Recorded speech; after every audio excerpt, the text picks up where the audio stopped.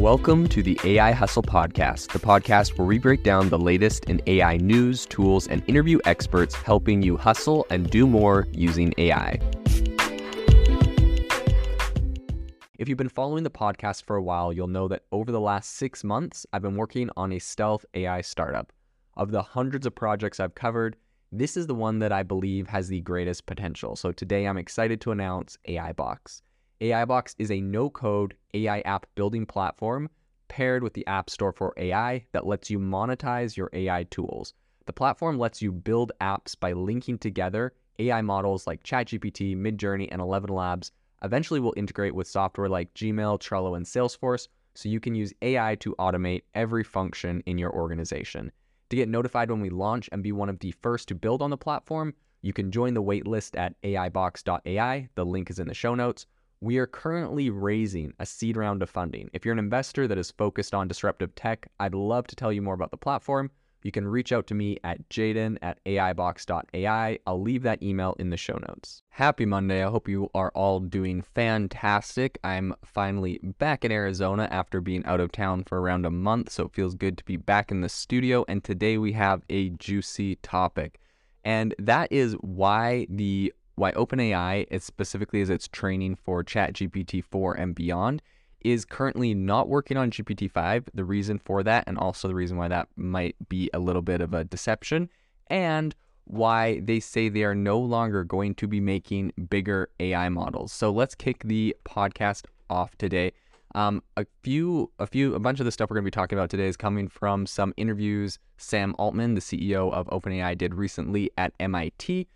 And he said that in this recent interview, he said that he thinks we're at the end of an era where it's going to be like these giant models, and that they're going to find ways to make them better in other ways. This is really interesting. We're going to dive into what that means.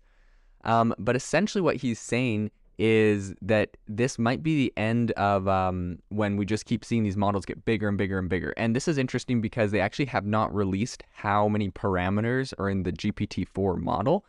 When they came out with the first GPT-2, it was around 1.7 billion parameters. And when they came out with GPT-3, which is, the regular chat GPT version that they launched for mass production that everyone first used back in December, January, that one had a whopping 175 billion parameters. So this thing went from this thing got massively bigger. And then when GPT-4 came out, they didn't actually announce how big it got. And my opinion on this is that, well, a couple things. Number one, they're probably trying to protect a little bit of their intellectual property. So not announcing how big the model is, it could be like they just don't want people to know how big it is because it's so ginormous. And the reason for that might be, competitors might question, how did you get that much data? There's been recent things. For example, when Elon bought Twitter, he shut off the Twitter API that was directly feeding into OpenAI. So they were scraping all the Twitter data in the universe. And so I think that they may just have a really insane amount of data and they don't want people to know how big it is, or perhaps how small it is, and how they're able to effectively work on that. And then the other interesting thought is perhaps it didn't actually get that much bigger than GPT-3. They just figured out ways to fine-tune it. But for all of these different cases, they just don't want people to know what they're doing. They don't want their competitors to know what they're doing, because there has been a handful of really big competitors that have come out with a lot of money. There's Anthropic. Elon Musk is rumored to be working on something with Twitter to create some AI models. There's obviously Google, and a lot of different people are focusing, Quora, on making these big AI models. And so I think they just don't want people to know how many parameters they have, how they're able to make it so effective. And there's also the possibility that maybe they just have such an insane amount of data that people would be mad, that how did you gather all that data and yada yada. So really interesting, but apparently these things are not going to get any bigger, aka OpenAI probably hit the max for how much just sheer data they can suck into their vacuum, beyond just getting new data. So as we know, everything got cut off in 2021, and beyond that, it's probably not a big deal if they're not updating things live, because now they just plug the internet into it. And for anything newer than that, you'll just use internet to scrape and do searches and pull in relevant stuff. like Google and Bing are currently doing. So it's going to be really interesting. I think Altman, his statement pretty much suggests that ChatGPT might be the last major advance to emerge from just feeding these models more and more data, and what the actual advancements we're going to start seeing now, because apparently you're just getting diminishing returns as you scale up to more data, or maybe they already have so much that there isn't actually that much more to do. So I think the new ways we're going to start to see this progress is just from how we're using these transformers. So Nick Frost, who's a co-founder at Cohere, he previously worked on AI at Google. He says that when he listening to Altman talking about this, he thinks that this is true, and that he believes that the progress on these transformer models that are the backbone of ChatGPT and that type of thing, that what's really going to make these things scale, he says, there's a lot of ways of making transformers way, way better and more useful, and lots of them don't involve adding parameters to the model. He also says that he just thinks that the architecture and further tuning based on human feedback are really promising directions that researchers are probably looking at right now to make these things more effective.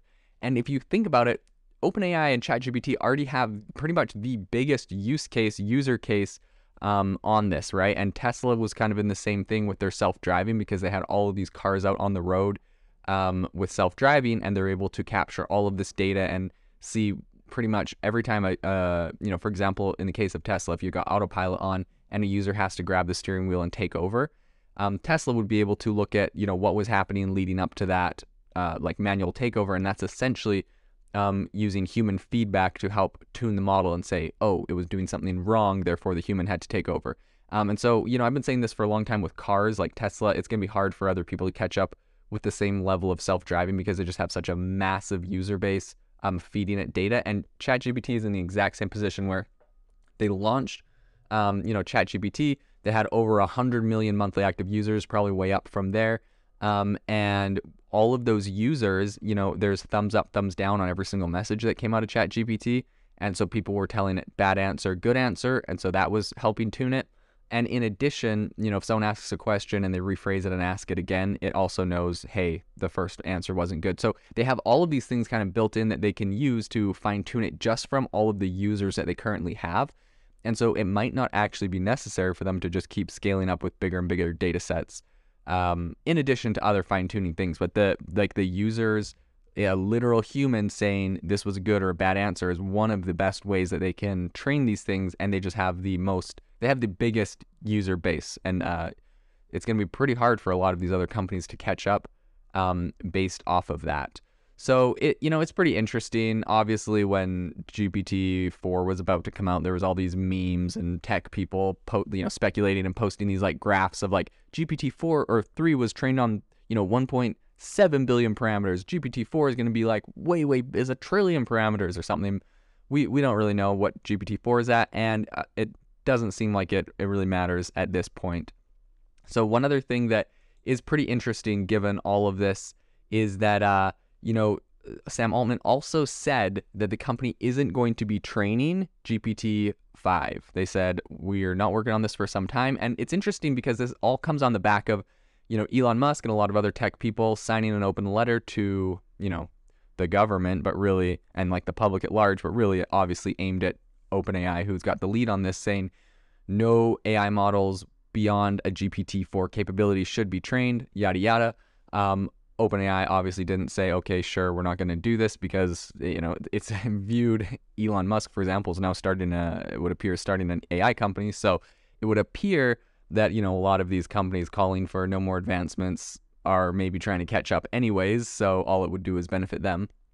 But what's really interesting is, Sam Altman obviously doesn't want the bad PR and, doesn't want to be viewed as the guy that ran, blindfolded straight into some giant AI disaster. So he obviously wants to appear to be, taking things in a measured and deliberate manner. So, kudos to him on this. But he said, we're not working on GPT-5 at the moment. We're just working on training or improving GPT-4. And boom, I think that's the big, that's the elephant in the room kind of, or I guess the big surprise, the big secret, whatever you want to call it. Like improving GPT-4 is like essentially working on the next version of AI. I'm not saying that's a bad thing. I'm just saying it's funny that people are like, oh, good, he's not working on GPT-5. But it's like, what's the difference of GPT 4.5, GPT 4.6? Like you could just keep calling it GPT 4 point something, and essentially it could be what other people would have called GPT 5, 6, 7, or 8. It's kind of funny. I mean, you see the same thing with the iPhone, right?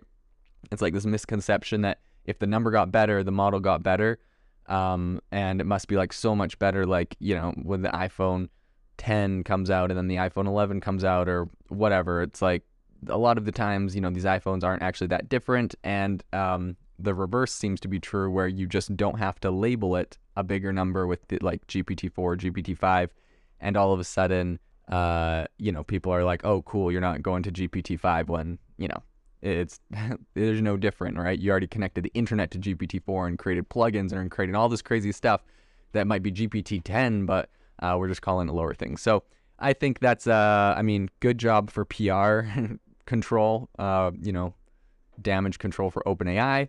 And personally, I think, you know, improving it obviously has to be done for a lot of different things, making sure that it's safe and capable. But I think it's just a misconception that like people are celebrating if they cared about AI advancement, you know, that GPT-5 isn't in the works. So I think it's not really saying much by that statement, but it is interesting. And it is interesting to note that given the previous conversation, it would appear that GPT-5, even when they do start working on it, probably isn't going to be much bigger as far as parameters and data goes than GPT-4. So really interesting to see what's going on with all of this advancements in AI, in tech. It's going to be an interesting space to watch and to see what exactly these improvements in GPT-4 are in the future. If you are looking for an innovative and creative community of people using ChatGPT, you need to join our ChatGPT creators community. I'll drop a link in the description to this podcast. We'd love to see you there, where we share tips and tricks of what is working in ChatGPT. It's a lot easier than a podcast, as you can see screenshots, you can share and comment on things that are currently working. So if this sounds interesting to you, check out the link in the comment. We'd love to have you in the community. Thanks for tuning in to the AI Hustle podcast. If you could do us a massive favor, we would really, really appreciate it if you could leave us a review wherever you get your podcasts. This helps people find the podcast. It helps people know this is a good place to go. And we would really, really appreciate it, as it helps us continue to bring on incredible guests and share incredible content for you to listen to.